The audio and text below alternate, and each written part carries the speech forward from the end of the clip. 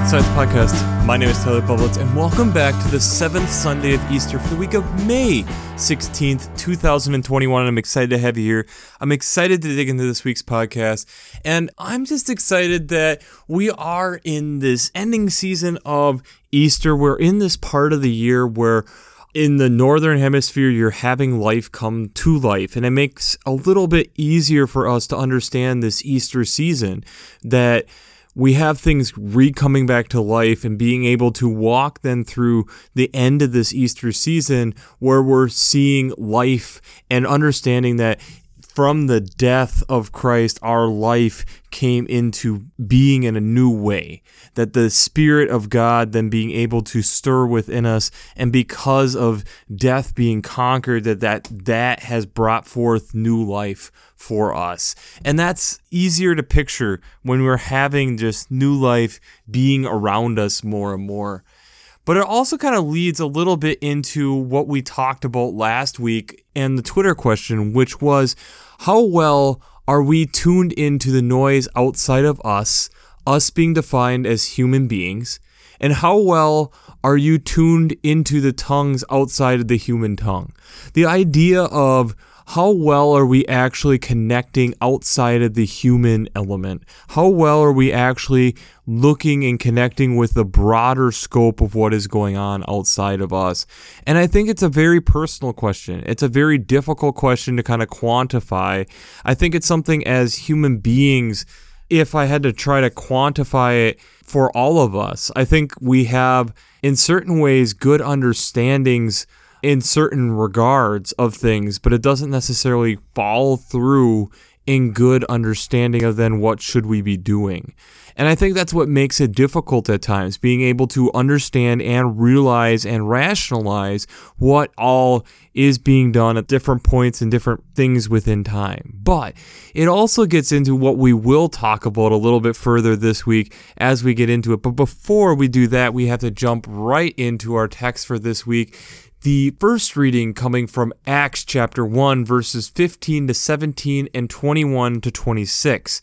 So this is kind of setting the stage here that we have the believers coming together here. This is shortly after the death and resurrection of Christ, and that we have a group here of believers. They're saying about 120. And then what we get into is how then the disciples decide we need to continue this symbolism of 12. We need to have 12 disciples. We've lost one of them with Judas. So they're casting lots for Joseph, called Barabbas, also known as Justus, and Matthias. And they're casting lots for them, and Matthias gets chosen. But this moment of transition that we're having here within the ministry of figuring out what is the church going to be about, what are the disciples initially going to be about, what is this group of believers really about in this moment, even as they're then adding in the 12th disciple. The psalm this week is Psalm 1, all 6 verses of it. And I think this is just kind of an interesting, especially when we look at verses 3 through 5, that looking at how trees planted by streams, which yield fruit in its season, and their leaves do not wither, in all that they do they prosper. So this tree that's planted in a good area, an area we'd expect good growth, and look, this is what it's doing. It's providing fruit. And yet, then we get into verse 4, the wicked are not so, they are like chaff that the wind drives away. Chaff being protection, or these different parts around the seed, especially in like wheat or something of that nature. Therefore the wicked cannot stand in judgment, nor sinners in the congregation of the righteous. So this idea of at times we have to be able to let go of these things around us to be able to let the seed grow. The chaff is at best just some additional nutrient for the seed to actually grow. The chaff is not there to be this consistent protection around the seed, and is not this design thing to be able to move forward with. It has to be let go of and move into a phase of transition to be able to grow. So this is a really interesting psalm that way. The second reading this week is from 1 John chapter 5, verses 9 through 13.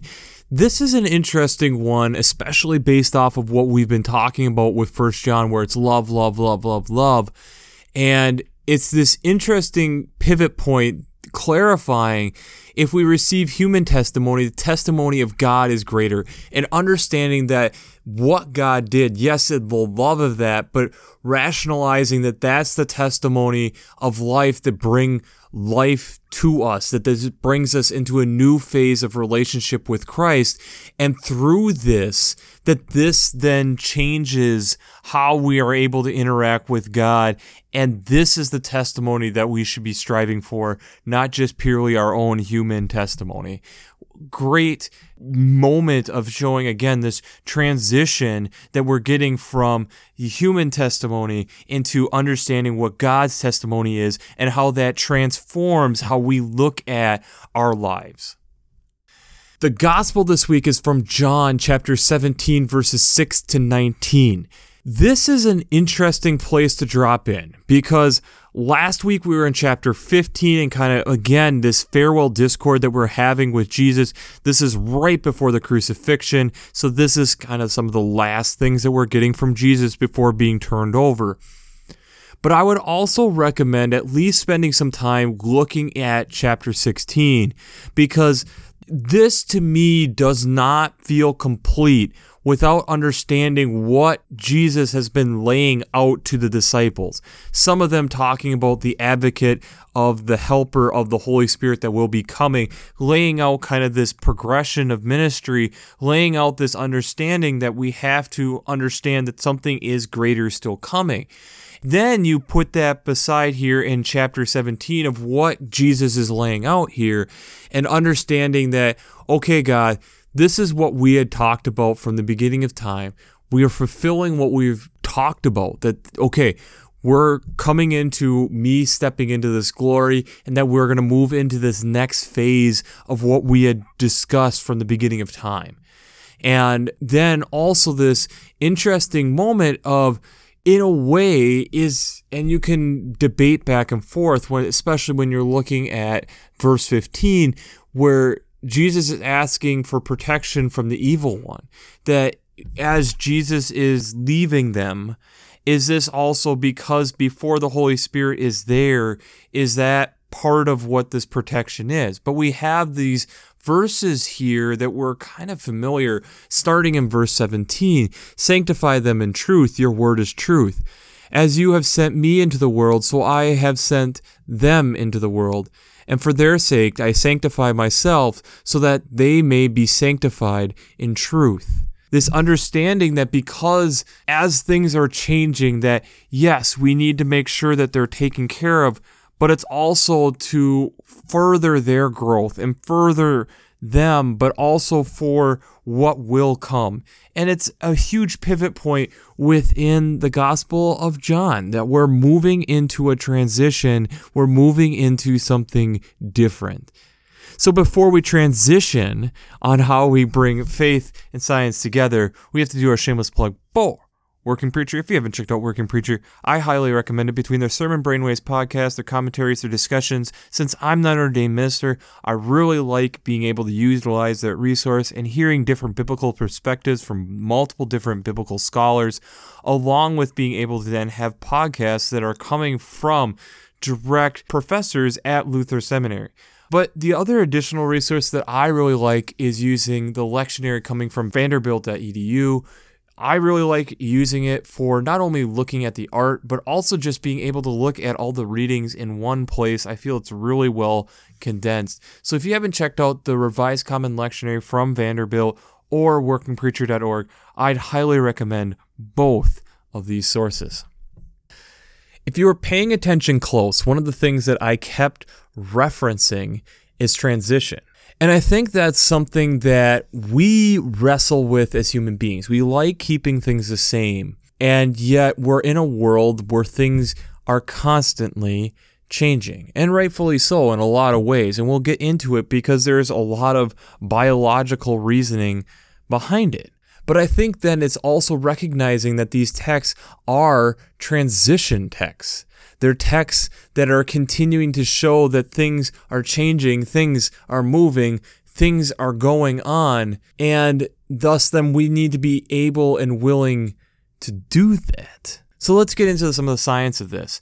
When we look at an ecosystem as a whole, there's a lot of ways that an ecosystem can change. There's primary and secondary succession. So let's start with primary succession is when you have like an absolutely devastating fire come through an ecosystem and level it. The first plants back, the first things that are re-inhabiting this ecosystem are primary succession, are the primary plants that come back. And then we have these secondary succession that come in, and that's when then as the ecosystem continues to develop, we then have these factors that come in to continue to move and change and evolve within the ecosystem.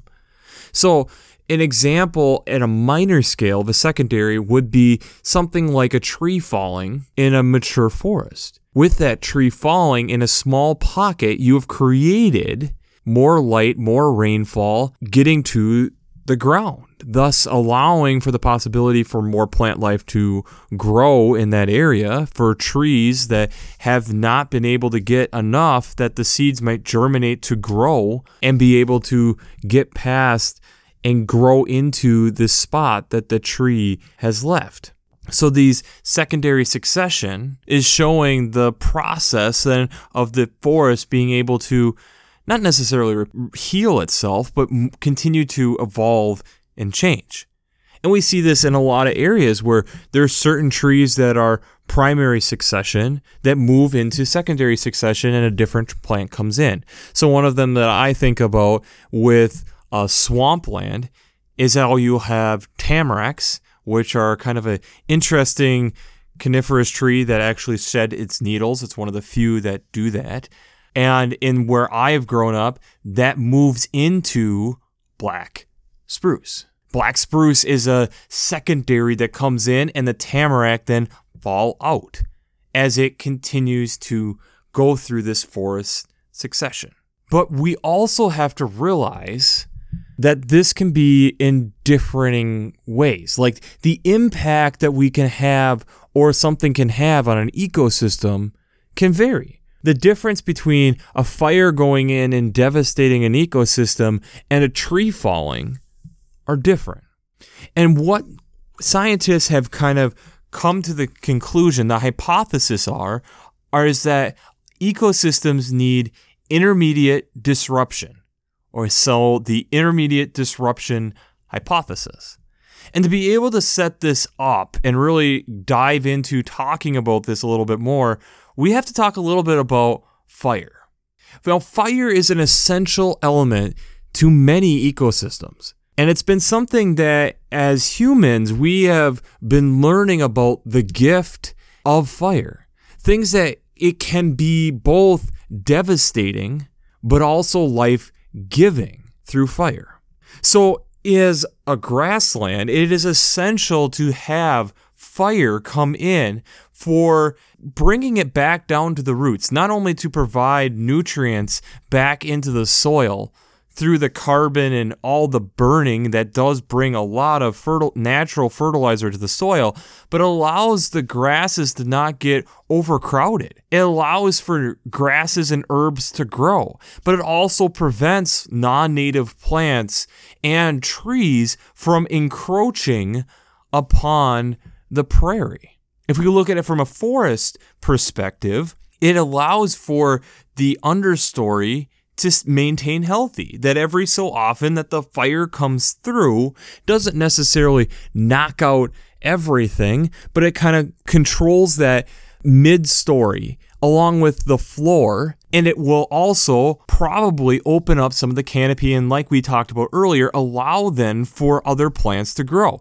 So this is where then you have different species that have adapted to fire. So an easy example is jack pines. Jack pines, their seed cones will only open with fire. So you can devastate a jack pine forest and there is not a single living jack pine left, but their cones allow for them to have their seeds released and that they then can come back as a primary succession to this ecosystem. You have a lot of flowering and fruiting plants that will flourish after a fire, because that's how there's great fertilizer from the wood ash and all the calcium, potassium, and magnesium that has been released. And it also allows, because of the wood ash, in areas that have become acidic soils, like where a lot of pines would be, it allows then for those places to kind of neutralize a little bit of those soils, thus allowing for new growth to happen. Another example of this is Karner blue butterflies. They're an endangered species, but their caterpillars are looking for wild lupin. Wild lupin are most readily available in an ecosystem that just had fire. And if there hasn't been fire, thus, it makes it harder for the wild lupin to grow, thus then affecting the Karner blue butterfly. And see, the thing is as we've kind of gone through the 20th century, we have learned more and more about this, because we had Smokey the Bear talking to us about only you can prevent wildfires. And that's true. A lot of wildfires are caused by humans, both controlled and uncontrolled. And what we learned, when you look at the wildfires of Yellowstone, because there wasn't any type of burns and how much we had suppressed fire, there was so much debris of fallen trees and dry lumber that was sitting there that when a lightning bolt hit it, it burned thousands and thousands of acres. And it was very, very hard to control, and it was a very hot fire. But because we hadn't gone through and maintained and had the occasion of lighting it up, if you want to put it that way, to kind of take care of the understory, to then be able to allow for new growth to come in, it was then devastating. And so thus fire can be an intermediate disruption to an ecosystem if done semi-regularly, to make sure it's not just going to annihilate everything and make it so it's just standing timber ready to burn, but that it's in a place where the environment is healthy and looking at it as a healthy tool for this. And then let's look now, with using this knowledge, and look at our text here, especially the gospel text. Jesus has been laying out over 3 chapters here, talking about, I am leaving you, but this is for the better.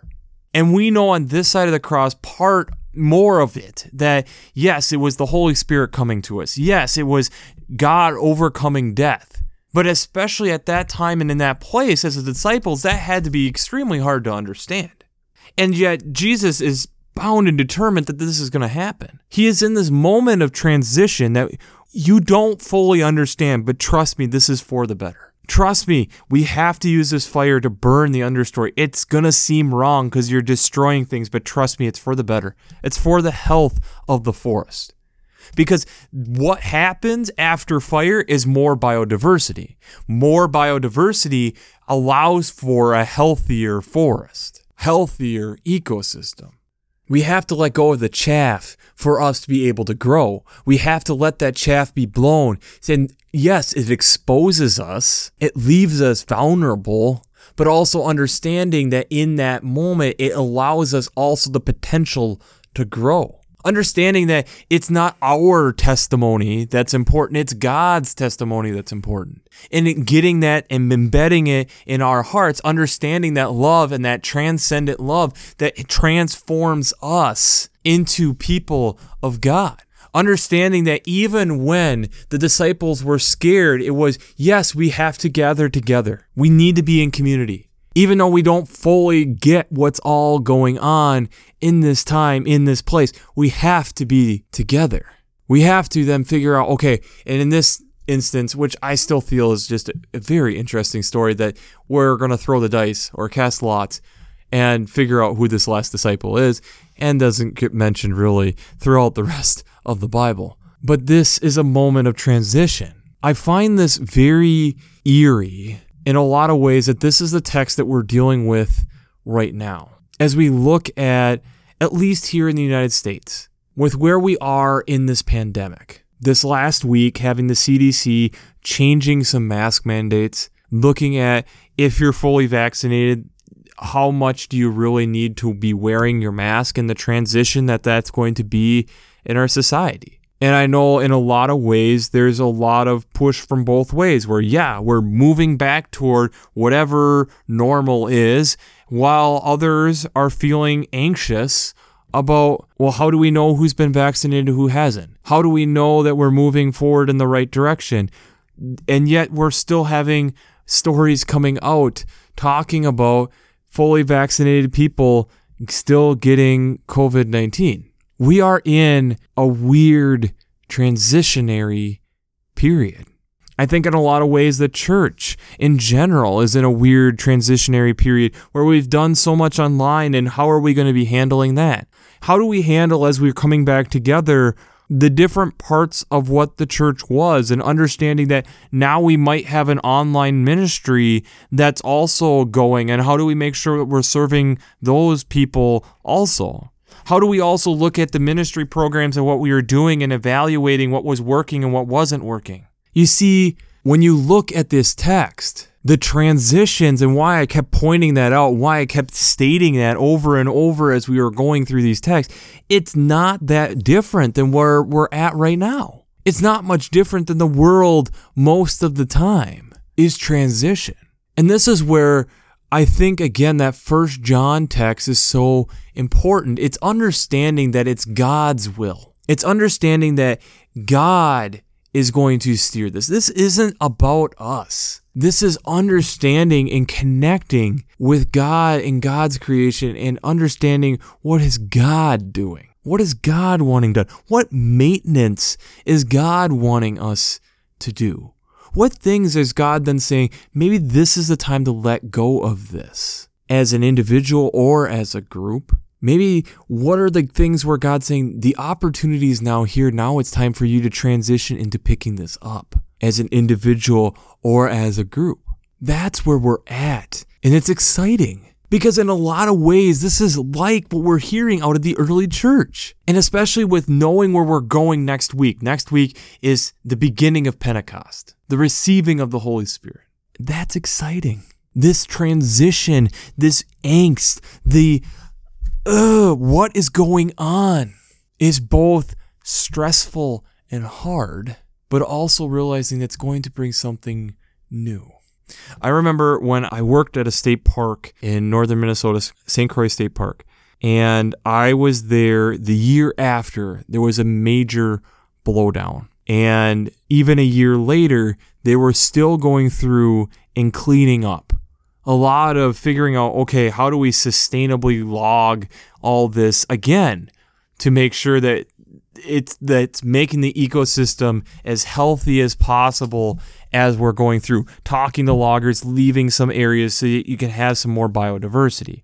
But also, I remember hearing and talking with different people there about how this was also an opportunity because of what had happened with areas of the park that they were like, to really make this into the type of ecosystem it should be, it's going to cost a large chunk of money to actually be able to do this right. Where after the blowdown, it had changed it. It had taken out some of the disturbances that were there. And it's like, well, now we can actually do this type of plan. We can actually make this more into an oak savanna like it's supposed to be in this location, compared to where we had the deciduous forest encroaching in upon it. Any of these things that could potentially seen as something to hurt can also be looked at as an opportunity for us to grow into this new season. That's what's so exciting.